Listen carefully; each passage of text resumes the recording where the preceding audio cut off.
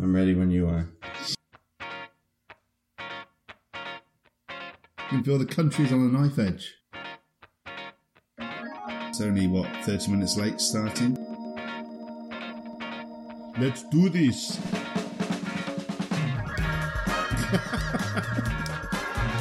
It's a joke, obviously. You're in for a treat.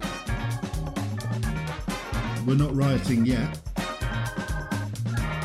I don't like that question. You're just saying shit and you don't even know what you're talking about. That Spidergate sounds way cooler than Manta Rays, doesn't it? And I was like, well, here's my 2 cents. You need a lot of scotch. That's how we should describe the podcast. If they all went out and recruited one more person, then we'd have double the number of people listening. Well then. Let's start the show. Oh my god, we're back again. And so soon. Yeah. Do you know what song that's from?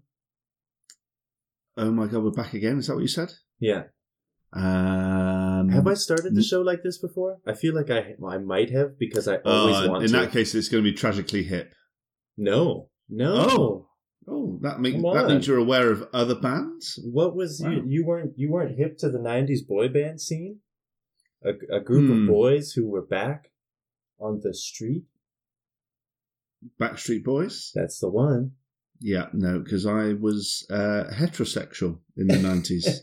Hey, let's not cast stereotypes around here. No stereotypes. I was just playing on your homosexuality in the 90s, Flash.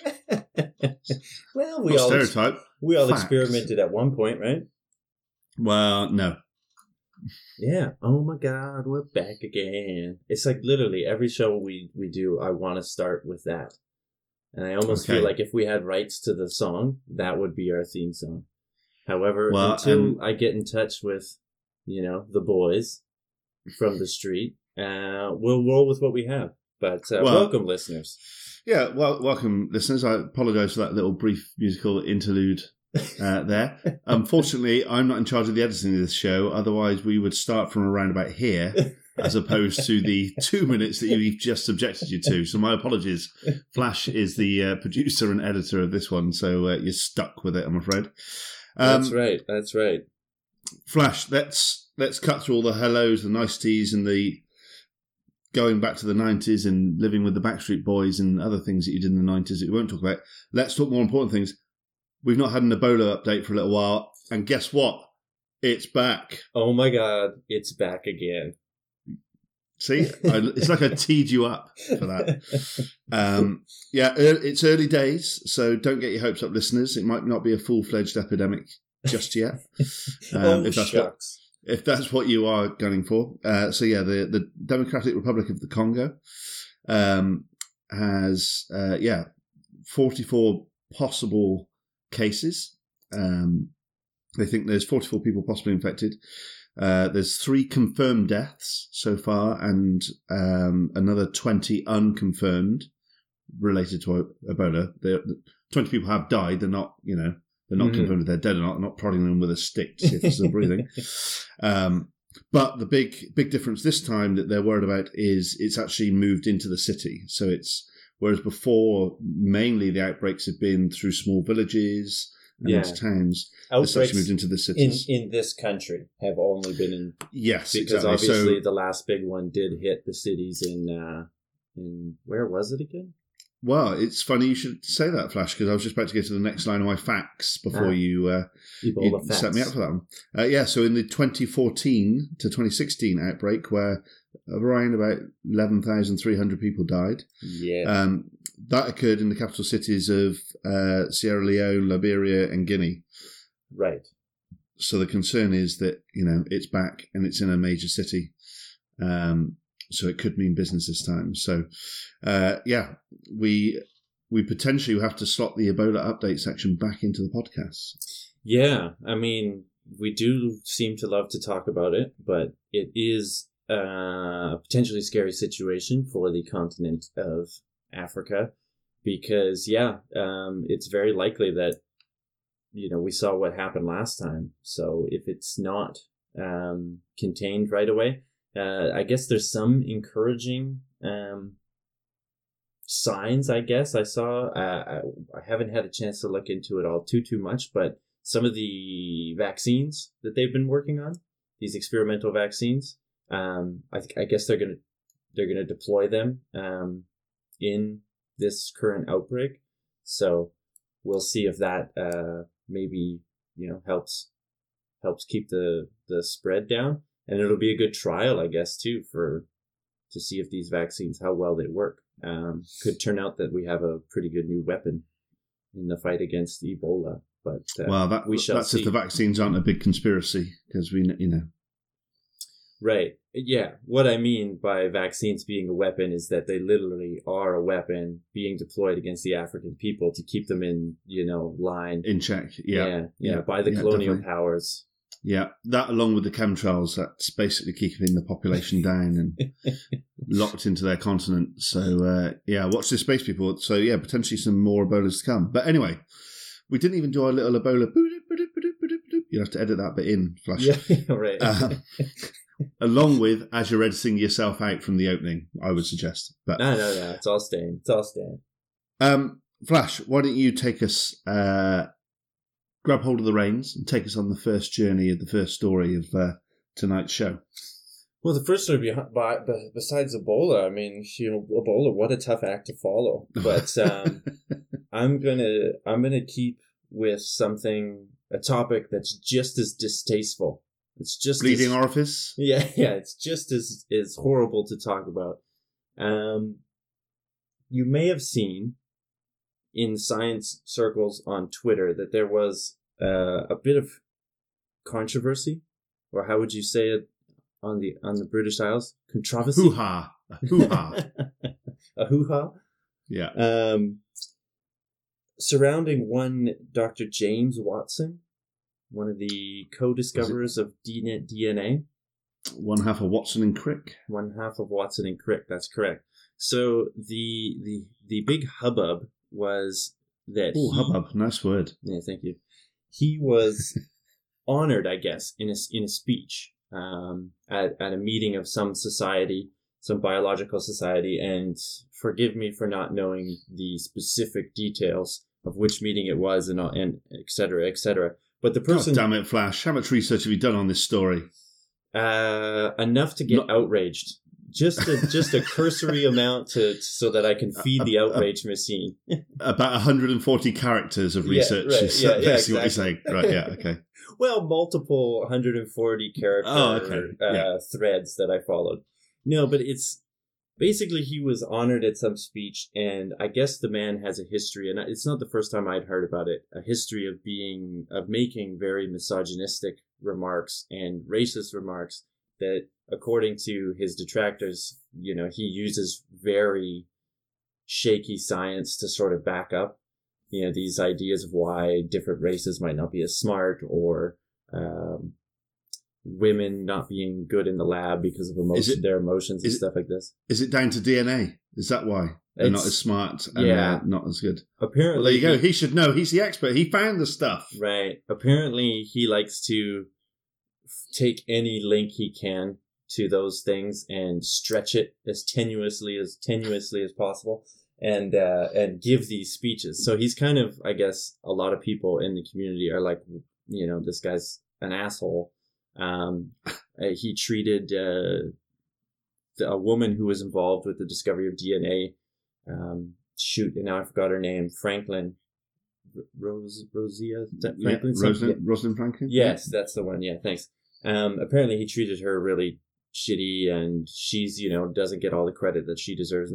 Anyway, the point is that, the guy obviously did good things for science, but he clearly has this spotty track record. And my wife just sent me a story. My wife Teresa sent me a story about now a guy who did basically the first work on Asperger's and autism spectrum disorder, Dr. Asperger, and it turns out that he might have been a Nazi collaborator. when people thought at one point he might have been actually saving children from going to laboratories where they would be experimented on or exterminated for having mental defects. New documents have surfaced that show that he might have actually been a little more complicit than we thought. I saw this story a couple of weeks back, and I kind of read it, and I actually stopped reading halfway through because it just sickened me so much. Not, whether he was involved or not, that's a matter for debate and reviewing the evidence, but just, sending kids to euthanasia clinics, I just had to stop reading. I couldn't. Yeah, it's a tough one to swallow. And so, the reason I bring up both of those things is, this idea, we're seeing it now in popular culture too, with the celebrities that are being outed for naughty behavior, the Kevin Spaceys, the Bill Cosbys. But it's like, how do you deal with separating the work from the character, and should you separate the work from the character, or is it all tainted? There was a call with Dr. Hen's Asperger for people to now be, there was members of the community saying, well, we should just stop using this term, and then there's other sides saying, well, just because the disease is named after him, it's not really like it's, or the disorder is named after him. It's not like that's an honor. It's just common vernacular. And I mean, it's almost kind of a moot point, because in the DSM-5 that, the standard manual for diagnosing mental disorders, they've dropped that term since 2013. Right. So it's like, it's kind of, dying out anyway. We have new terms for it, autism disorder spectrum, all these things. But I think it's an interesting conversation that is, maybe started in popular culture and is now moving into science. How do we deal with these things when we find out now that, in some of these circles, these people were, Nazis, or, more recently, misogynistic assholes. Well, and I know, and I guess two things. So one is my thought, and then I'll maybe tee you up for your next thought on this as well. So obviously, similar to going back to the Nazi era, there's all the data that was discovered when basically the Nazis were doing medical testing on people. Yeah, non-consenting human subjects. And there's been a lot of debate in the medical world of, should we use that data? Because, potentially it was unethical, totally unethical. Potentially. Well, potentially. You're still leaving a little wiggle room there. For those who want to use it. I haven't made up my mind. But then obviously the other argument is, well, we have that data now, and we can go back and repeat years and years of different types of experiments, obviously not repeating the same ones, to generate the same data, or we can accept that the way we got that data is totally wrong, but build upon it and move forward. So I think that's the first point there, slightly skewed. And then the other point is, as we sort of talked about in the build up to the show off air, this is happening with scientists and also with celebrities. And if you think of celebrities like Kevin Spacey is a great example. The film K-Pax, I think, is a really great film. I went to try and find it the other day online. You can't find it anywhere. It's been taken down. Really? A lot of his stuff has been started to be taken down, or you can still find it, but it's not advertised, it's on not the main displayed. Yeah. Yeah.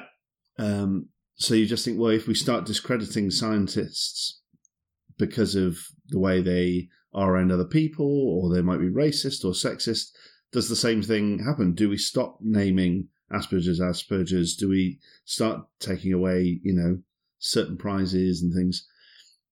A bit of a Pandora's box, I think. Yeah. I mean, I think it's interesting because with science, it's not like, okay, well, shit, I can't see that movie anymore. I can't find that movie anymore. It's like, well, no, if the work is solid work, in the case of the Asperger's, diagnosis and sort of, he was the first to really, document the symptoms and stuff like that. And I think he even gave sort of birth to the idea of it being a spectrum, which then would lead to the genetic links to it, all the different genetic theories behind it, where it's not just an on and off switch. There's genes working in a network, so it's like there's a spectrum to it. So I mean, you can't just ignore that stuff. I mean, it's one thing to ignore a movie because the guy's disgraced actor or whatever, but this data is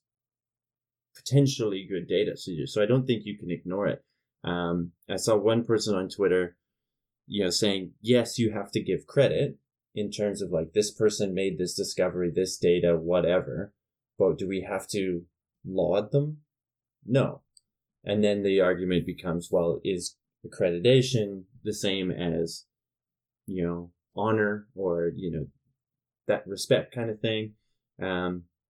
Another, I think, a good way of dealing with it, it's kind of walking the fence. I think some people will say it's not enough, but there's and this is, again, I'll use a celebrity example with Mr. R. Kelly. I don't know if you're aware of who R. Kelly is. My mind says yes, my body says no. Yeah. Famous R&B singer, got a lot of allegations of sexual misconduct. This is R. Kelly, not me we're talking about, just to clarify people. That's right. Behind his name, and because of the wave of, awareness around this kind of thing, he's starting to get more vocal opponents popping up, being like, why are we still, like, this guy, nothing has stuck, he hasn't actually been charged with anything, but there's all this stuff lingering around, rumors and whatnot. So Spotify, what they chose to do is like, they're not going to remove all of his catalog of stuff, but they're just not going to promote it. They're just not going to advertise it. It's not going to be part of, it's not in their playlists and exactly that kind of thing. So it's kind of like, that's kind of the middle road. And I think that's a good way of doing it. It's like, look, at the body of work is still what it is. You can enjoy it if you want. But because of the past or his allegations or whatever, we're not going to go out there and flaunt it. So I think the same can kind of be done for science, but except that you can't just like quietly put this aside and be like, well, you can look at it if you want. It's like, what if it's really relevant data? It's like, we'll take your data, but you, sir, are an asshole, and we don't want you talking about it. We'll talk about it for you. I don't know. It's a tricky one. Yeah, it is a tricky one. And I also think a lot of, and I'm not saying it's right, but a lot of, if you think of some of the really great scientists that you maybe know or know of, a lot of them tend to be quite eccentric in some way. Yeah. And quite driven and quite focused. And maybe, I've heard a lot of people say, well, they're on the spectrum. Maybe a lot of scientists aren't good around people, and because they're so narrowly focused on what they do. Now, I'm not saying it's right that they don't know how to socially interact correctly with people and that they're assholes potentially in certain cases. But I think also without that eccentricity and that narrow focus, you also don't have the brilliance, and you don't have some of the discoveries maybe. Yeah, I mean, it's possible. They talk about this with famous people in general, like famous athletes too. Like Michael Jordan apparently is a real jerk. But it's like, in order to be that driven, to be, you kind of have to be a bit arrogant, cocky, full of yourself. But I think there's a difference between that and being like outright misogynistic, racist. Yeah. Or in cases that are coming out now where you're, sexually assaulting grad students or like groping them or something, so there is a difference between, like, you can be a jerk for sure and not have friends. Totally. But, there's a line that gets crossed. But again, it's this idea of what do we do with the data? So we could go back and forth on this all day, but I'll throw in what I'm willing to do. I say keep the data. You have to keep the data. You have to, you can't whitewash. You can try and whitewash history in terms of, we don't want this person in the books anymore, or we don't want his movies on the shelf anymore, or whatever. But when it comes to scientific knowledge, it's a detriment to society and to humanity to try and whitewash that knowledge, regardless of where it came from. I would agree. I think it's, we can't erase.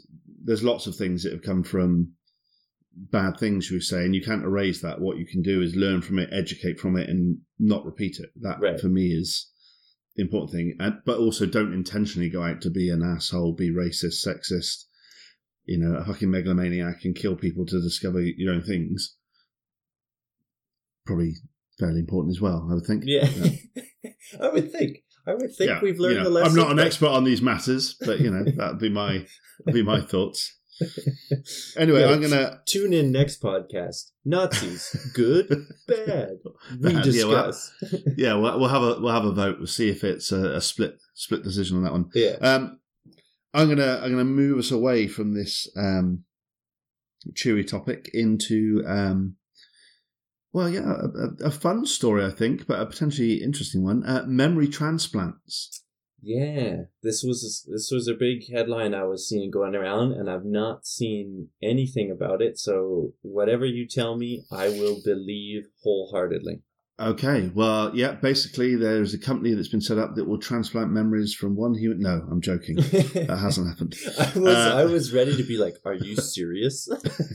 Well, actually, there is a company being set up to do that, but they've discovered that in the process it kills both humans, which... bit of a flaw. But anyway, back to this story. So memory transplants, what I didn't add on to that opening headline was in snails. Ooh. So, what they say, snails never forget.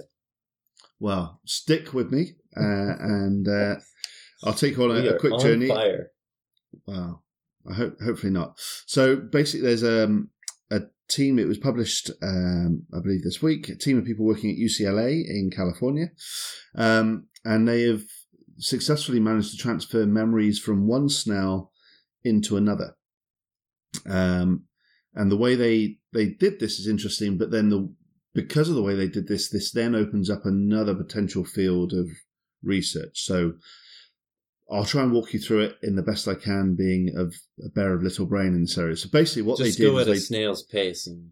Oh, I see what you did there. Right. You threw me off track there. Right. So what they did is they transferred RNA from one snail into another. And what they did is before they transferred the RNA, they trained one half of these snails to develop a defensive reflex. Now, this sounds a little bit cruel, and we could go back to whether we use the data or not, but they said that actually it's not cruel. What they did is they applied mild electric shocks to the tails of the marine snail. Yeah.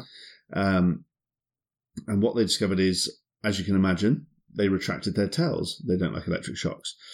What they discovered is if they repeated that exposure, then the ones that had it repeated in would protract their tails for longer. So they'd curl up in their shells for longer. And what they discovered is the ones that were repeatedly shocked would retract for about 50 seconds. Okay. So that was the learned behavior. After so many shocks, they were just like, fuck it, we're staying in here for 50 seconds. Exactly. Yeah. Whereas the ones that weren't trained so much, they just had the one and that was it, retracted for on average 1 second. So a big difference. Yeah. So that's the baseline. What they then did is transferred RNA from the snails that retracted for 50 seconds and put them into snails that hadn't been trained, hadn't been exposed. Now, based on the other data, you'd expect them to retract for 1 second. Right. These retracted on average for about 40 seconds. So not the full amount, but way not the full amount, but way, way closer, and on the first hit. Now, the interesting part for this, obviously that is interesting by itself. That's fairly cool. Yeah. But the interesting part for this is currently the thinking for long-term memory is that the memories are held in the synapses of neurons. Mm-hmm. So each neuron has thousands, tens of thousands of synapses, and it's those that hold on to the long-term memory. Now, what this does is spin that around a little bit because the RNA exists within inside of a cell and not in the synapse. Yeah. So the guy that's heading up this research, he has had a theory for a long time, and hence why he's been looking at this experiment, in that actually long-term memory is actually held in the nuclei of the neurons and not in the synapses, which obviously this data, because he's taking RNA from those nuclei, would seem to back that up. Interesting. So the RNA is specifically from neuron cells, like from what you would call brain cells of the snail. Correct. Okay, so it's not like just from anywhere. No. It makes me think. Well, it made them think, and then transfer that thinking to another snail. It makes me think. No, I'm just trying to, because RNA can be used as, like, you have messenger RNA that's commonly used in the body. That's Correct. One of the main functions of RNA is that it can be coded. It can read DNA or whatever, and then it's a message. It's in the DNA, it's in the genetic language, so it can code a message and send it to other places. So is what you're seeing, is it a memory, or is it these RNAs that have been created in response to a memory? But then I'm with you, and I don't know enough about this, but then is that how memories are formed? Is it that RNA, that messenger RNA that encodes the information that then... Yeah. It's, then holds it. What is a thought? What is a memory? Yeah, exactly. Delving into the realm of a snail. Yeah, snail philosophers here, sitting around pondering what the nature of a memory is. No, that's really cool, because you could see how the RNA might, be somehow interacting with stress hormones, or, the nuts and bolts of the response to painful stimulus or something like that. And so to me, it seems like it's one step away from the memory. Like it's a product of the memory. The memory being, we don't like to be shocked. They keep shocking me. I need to stay in here longer so that they don't shock me. And then, how do I do that? How do I enact that, reaction in my body while I use this RNA goes out and it does these messages that makes, in response to pain, the stimulus, the muscles contract, and they say, you know what I mean? Like, it sets off a chain reaction. This is just, I don't know. I was just all off the top of my head trying to work through what this could mean. Yeah, and as I said, I didn't delve into great detail with it. I got lured in by the headline. I'm going to be very honest. Memory transplants, I sort of missed off the snail bit, as I did with the listeners there. I want to go away and probably read the paper, because the few bullet points I've given you there tantalize me enough. Yeah. Especially as then we've sort of alluded to is the back end piece of the RNA piece. So I know I'm not a neuroscientist, neurologist, and I studied it a little bit at university and I flunked it totally, so I'm definitely not a good one. But when friends or people ask me, how are memories formed? It's like, well, it's formed in the brain, and, is it the hippocampus maybe has memories? Well, if you recall, we covered a story where they showed the engrams, remember, in the brain? Well, no, I don't remember, because I don't have a very good memory, Flash. I need some RNA transplanted into me from snails. Next time I'm over in the UK, I'll give you a dose of my RNA. You smooth talker. But the story was that the memories are formed in one part of the brain. They were able to image it and show it, basically, then it moved to another part of the brain. Another part, I do remember. The RNA theory behind that would make some sense then too, right? Because RNAs can travel through different parts. Yeah, so I would say if there's any listeners out there that are neuroscientists and have more of a clue what I'm on about than me, which wouldn't be difficult, then drop us a line, because I'd like to learn more. But otherwise, in the meantime, I am going to go away and do some homework and read the paper. So and we'll find links to it all and put it up there so you guys can read it too. Because that's a interesting one. Plus, now I'm just curious as to what else the snail remembers. Yeah, if only snails could talk. Yeah. How shellfish of them that they don't. Nice. Thank you. All right. Wow. Moving right along then. Okay. Where are you taking us now? You've picked up the reins again, Flash. Where are you taking us? Well, I wish I had a cool segue, but I don't know that I do. Oh, okay. Well, just come out with it. Just go for it. How disappointing. No, my next story then is about cancer. Oh, you could have broke that to us a bit more gently, Flash. It's like it's sneaking up on you. Cancer! Watch out!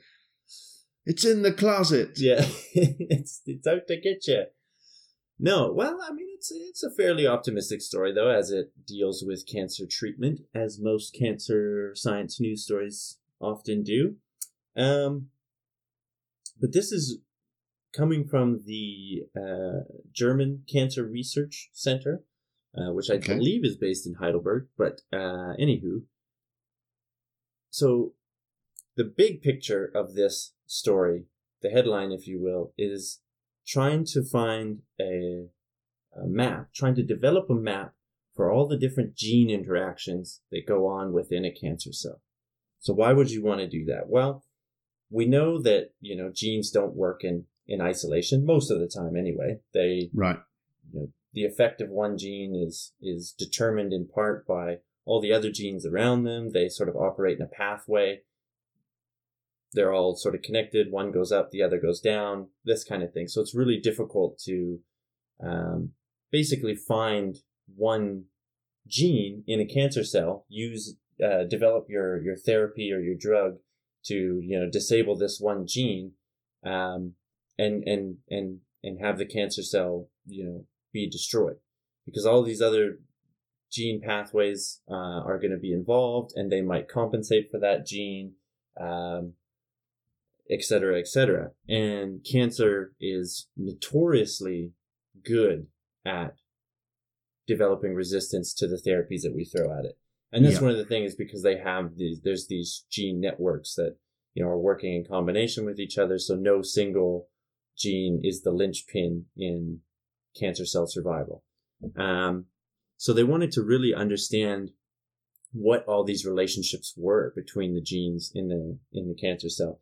And the thing that's interesting to me about this story is that there's two sort of really interesting bits of science. They have the data science, the computer algorithm that's needed to sort of process the large amounts of data that go into building gene mapping or mapping gene interactions in a whole cell.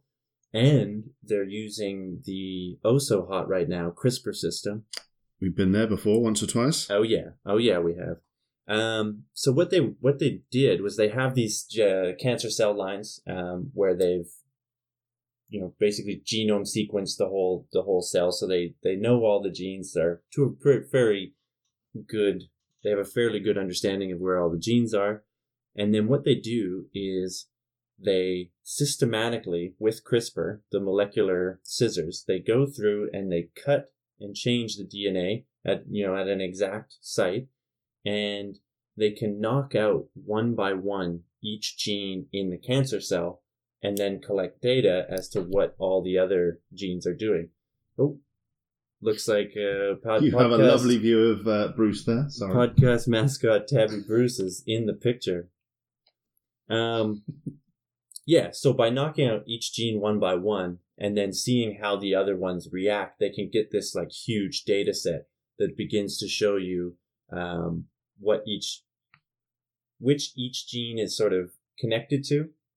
If you knock out this one goes down, this one goes up. How much does it, the expression of it go up and down? So you get to start to map these interactions, and that's where you need a really complex computer algorithm to put all this data together. And then they can actually put data from people doing this all over the world together with different cancer cell lines. So if everyone, we each have our own cancer cell line that we're specialized in working with. If everybody does this, the computer algorithm can sort of incorporate all the data and work with all the data and start to build all these giant maps. So yeah, I thought that was a pretty interesting story, a pretty cool approach to starting to figure out, all these different interactions. And you could see that, beyond cancer cells, this could be an interesting approach to, other, model systems. I'm getting, now Bruce is just distracting me. He's so damn cute. If only the listeners could see. He's been distracting me because he's doing his best to try and either jump on the laptop that is recording the audio, or at least pull it off of the chair that it's on. You might have to tweet out another picture of him so the listeners can see exactly who we're dealing with here. Yeah, you haven't found that, Bruce. Well, and I think, so is this almost the next wave?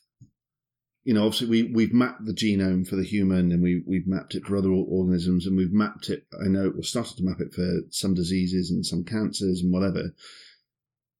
And I know the whole CRISPR thing we've talked about recently for a lot of things, potentially gene therapies and gene editing and stuff. Mm-hmm. So is this the next wave, right? We've mapped the genome, and now this, takes us to the next level of even more detail.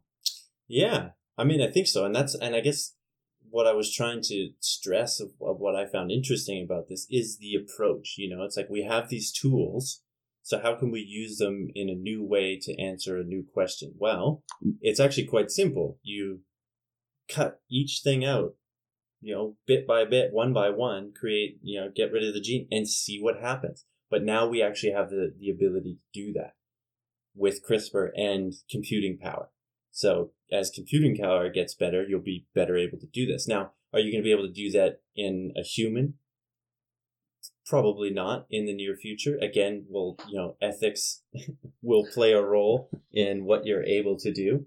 But you could think of it like fruit flies. You could start to do it in fruit flies or other organ model systems that we already use to map sort of development. Zebrafish, I think, is one. These kind of things where, organisms that we don't give a shit about and we're comfortable totally messing with. But you could start to see how... So how the genes for... If we're a Nazi in the 40s, then small children. Right, yeah, exactly. Yeah. It was a simpler time. Yeah. But you can see how you could really get a good picture of which genes are working together with what to create that lead to phenotypes. So whether that's disease or height or things like this, this is probably, I don't know, not to go down the road again, like I always do, of, designer babies, which I think is sweet. But yeah, there you go. You just want to design a hockey playing baby, don't you? That's basically what you want, don't you? Yeah. Well, I mean, like you could start to figure out these complex webs of genes and how they work together and totally master. It's not just a matter of cutting one out or adding one here. It's like, no, you have to do all these steps because these ones are all involved in the pathway that makes, the tree that can suck up all the carbon dioxide and clean the atmosphere, whatever it is, the biotechnology of the future that we want to harness. It's a step down that road. Potentially. Yeah. I'm now doing the bad headline of like, this is amazing, it's going to change the world. But I don't know, I thought it was a really, simple yet elegant method for answering a question. It is, but then when you also talk on the algorithms and the computing power, and I obviously know, it was in the headlines, largely in the headlines, probably about 18 months ago, that Google were, getting into healthcare and using artificial intelligence to help in healthcare, and they were mining a load of patients' data, and obviously a lot of controversy around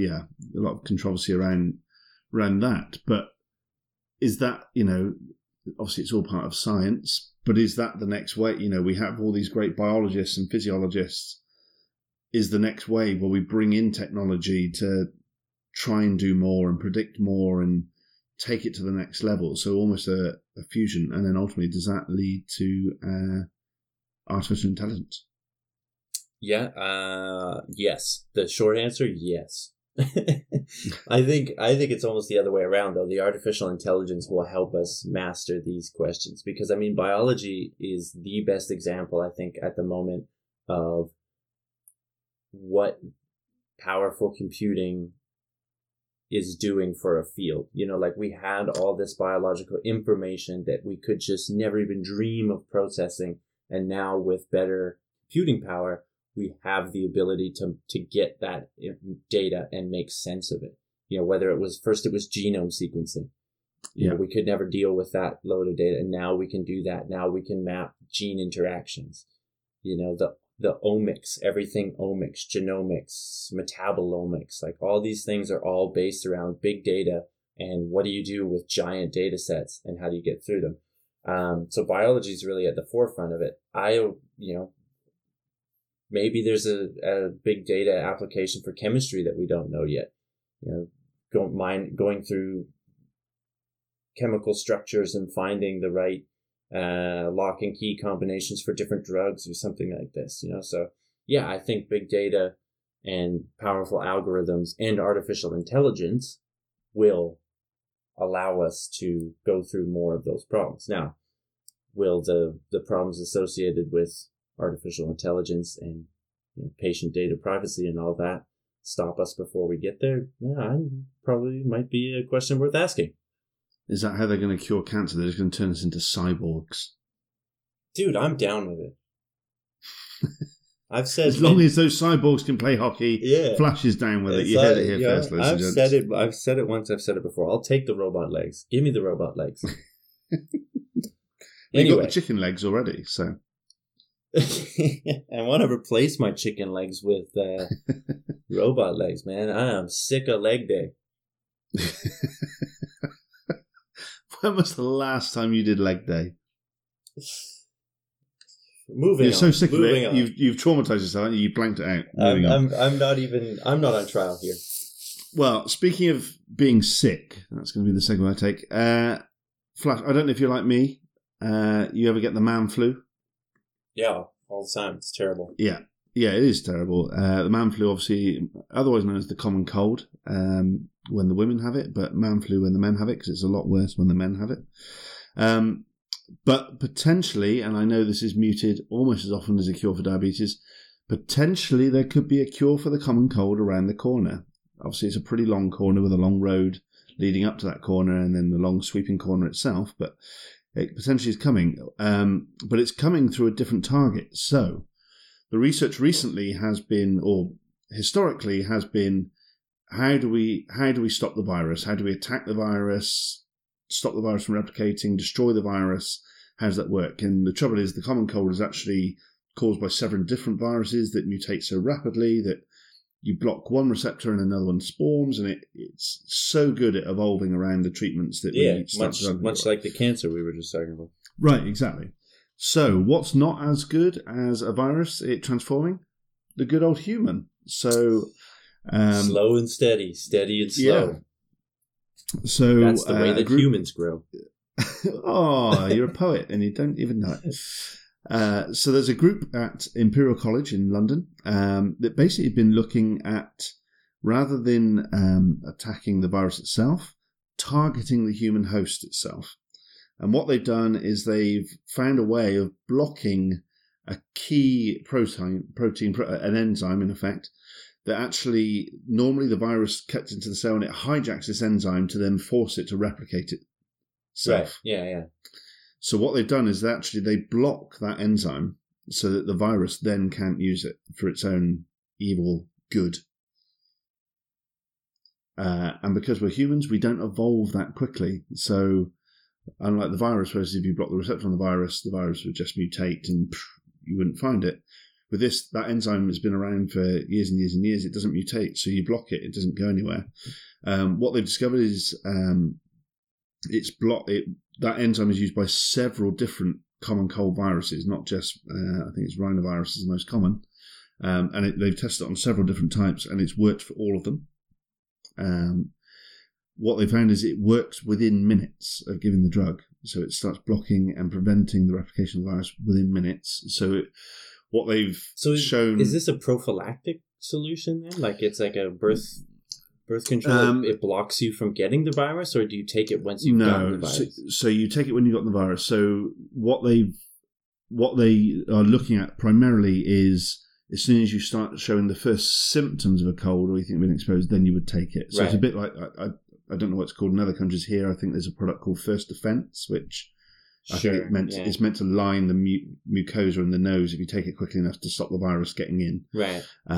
Or something like that, I think. But so effectively you would take it when you saw the first signs, and in those cells it potentially would stop altogether, what they've also seen is cells that are infected. If you give, it actually then stops the infection, so it gives the cell a chance to actually get rid of that virus and let the immune system do its job a bit more quickly. If the virus can't replicate and gain the upper hand. Exactly, and it's the replication of that virus. Once if you contain it in a low enough number, then you either don't see symptoms or the symptoms are incredibly minor. Which is really what they do with AIDS treatment, right? Like you're just constantly taking antivirals to keep the AIDS virus at such a low number in your body that it doesn't.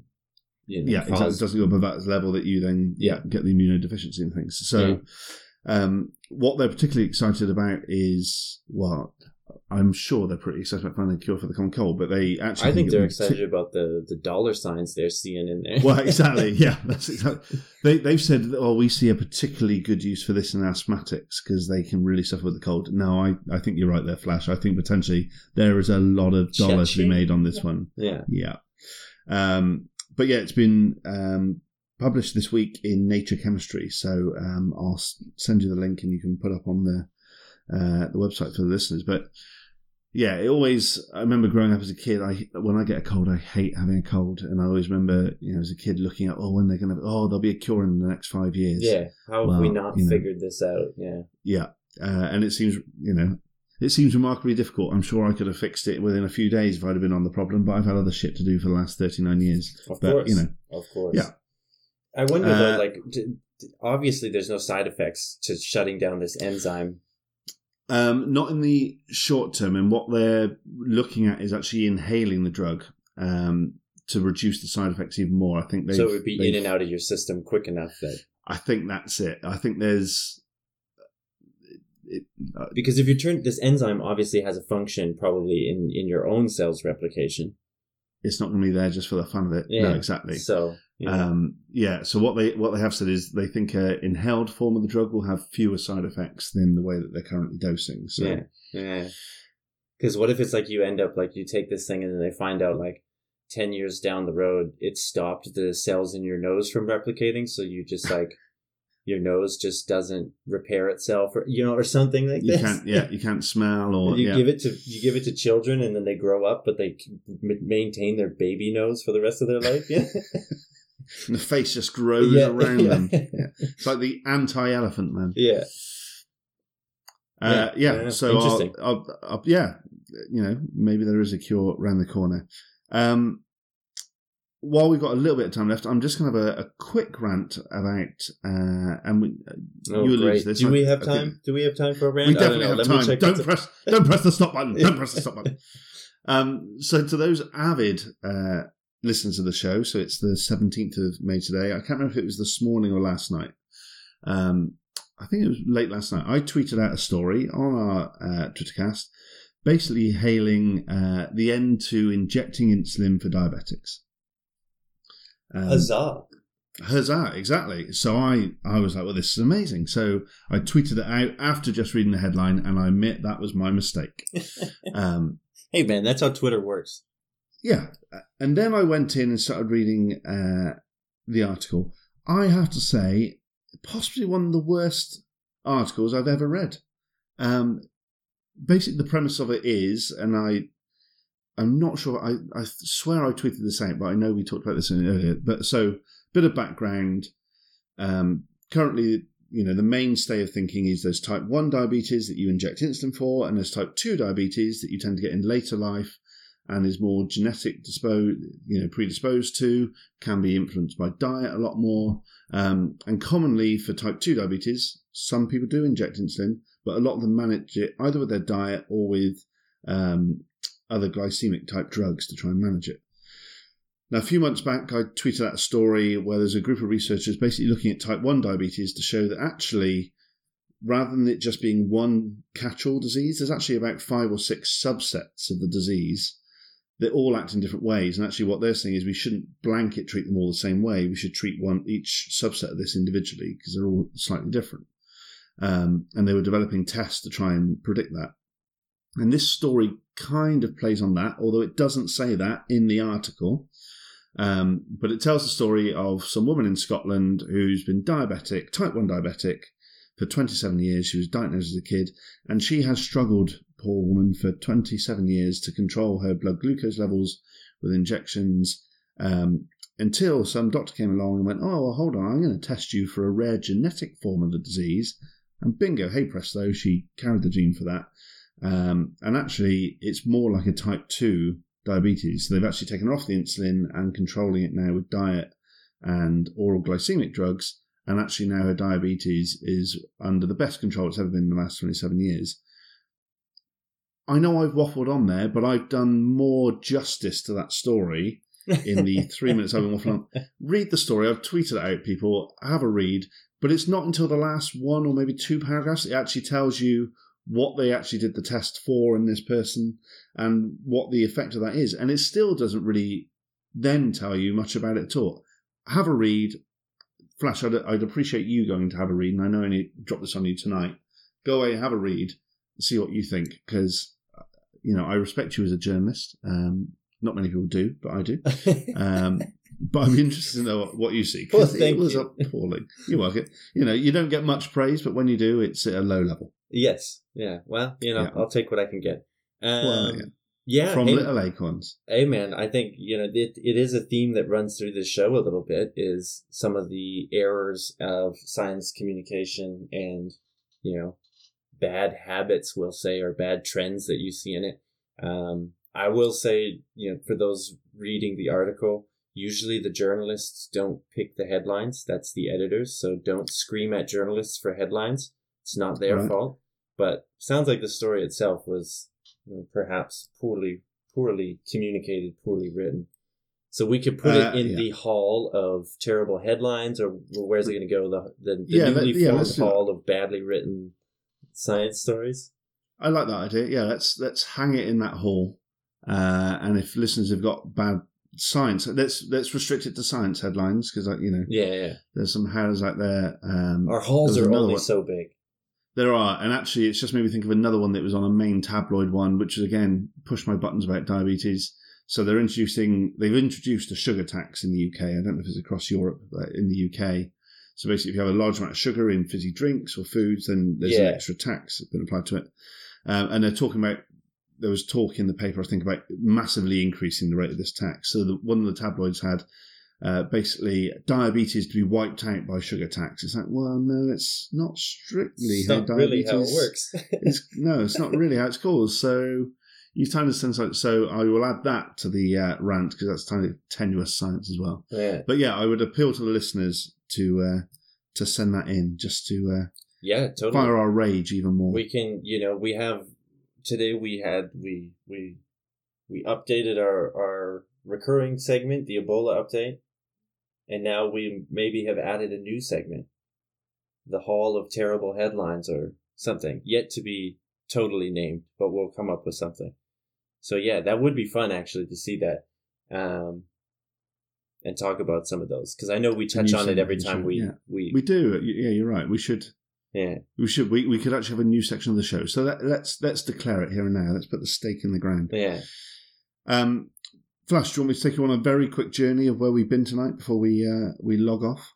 Yeah, that's right. You got places to be other than here, so in the words, well, busy as busy does. That doesn't really make any sense, but so point number one, and to quote you, it's back and it's bad and it's something that we've never had. It's Ebola. It's back. That's right.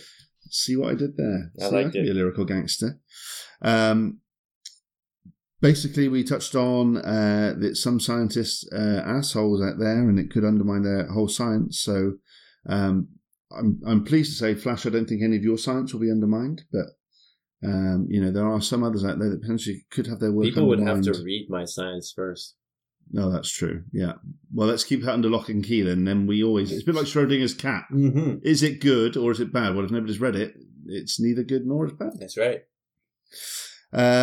I did have something here about a story about memories, but I've forgotten what it was, so that's fine. And I think it was about snails, really. It was, yeah. Thanks for ruining the joke there, Flash. And from a story about the evils of cancer, we transform that into the benefits of cyborgs and how that Flash could end up with hockey-playing legs and cyborg-like tendencies, and genetically engineered his own designer baby to be able to play hockey and maybe win some more medals. So that's kind of what we can make him better than they were before. Oh, and on that, I'm too young to remember Flash, which means you're too young to remember. But you may have heard of a program called The $6 Million Man with Steve Austin. I was just, that? Yeah.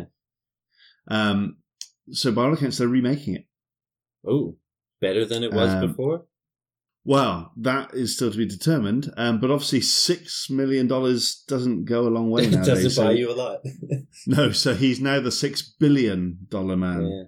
Inflation. So, well, yeah, I think he does that as well. I think that's part of one of his skills. If the listeners like what they hear, if they don't like what they hear, if they want to throw in some of the rage headlines, they can do so at the show on Twitter at 2brad4u. They can do it via the medium of social media and Instagram if they want, at 2brad4u. They can hit me up directly, Brit Brad, at Bradley W. Hayes on Twitter. Flash, if they want to get in touch with you, maybe read some of your science, what do they need to do? Twitter, Instagram, at Bradley Van Parrot. No, at B Van Parrot. No, yeah.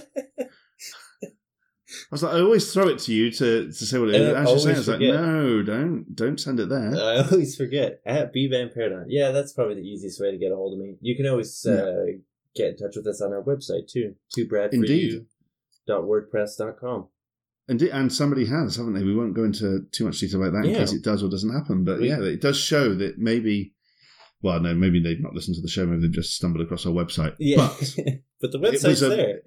It is, yeah, and it showed that somebody found it at least. Yeah. So it did give me a brief moment. We do put links and show notes as of 4 or 5 episodes ago. So there is content there to check out. 2brad4u.wordpress.com. Get in touch. Please do. Flash, it's been emotional. It's been incredible, as always. Your room that you're filming yourself in right now is very dark, and it's gone like some sort of snuff movie. But, that's for me to see, not the listeners. So, well, you're soon to find out by the looks of it. Flash, it's been amazing.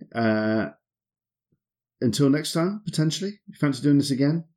I think we could probably give it one more go before we end this thing. Well, maybe with the people that have contacted us, we're going to make our millions, and then we'll retire from a dark and dingy science podcast to the Caribbean somewhere, and then maybe we'll start a new podcast about cocktails on beaches. But until that day, my friend, until that day, the 2 Brads for you are here, and we will be podcasting more and more as we go forward. Flash, have a great one, and I'll catch you next time. Yeah, you too, and thank you to the listeners. We'll talk to you next time. Cheers and jolly.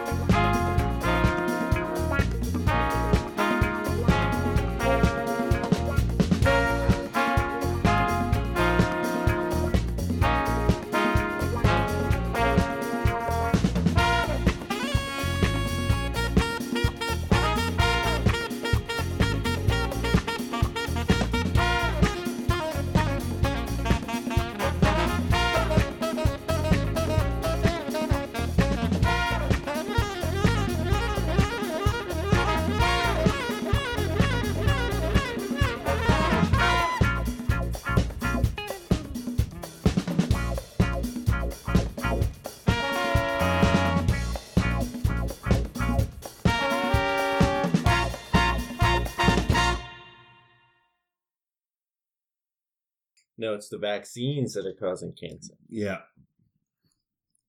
Fuck you, vaccines. And you, Ed Jenner.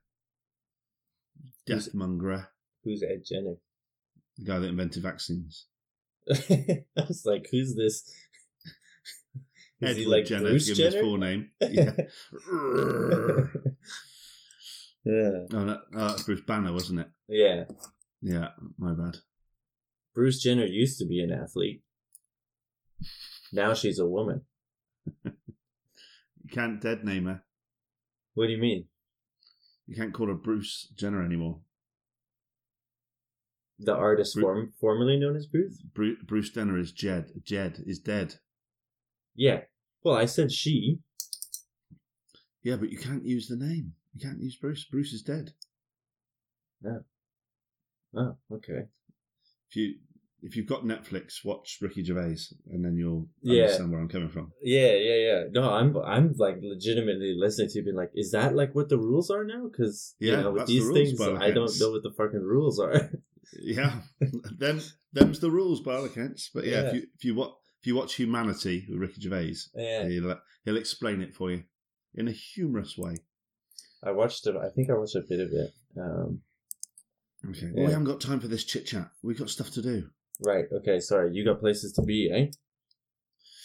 I'm a popular guy. Right. You going to open? Am I going to open? It doesn't matter. What do you want to do? You open, and then I'll come in with Ebola. Not literally bleeding from orifices. Oh my God, Brad has Ebola! I'll come in with a big Ebola here. No, it's just the way my trousers are hanging. Yeah.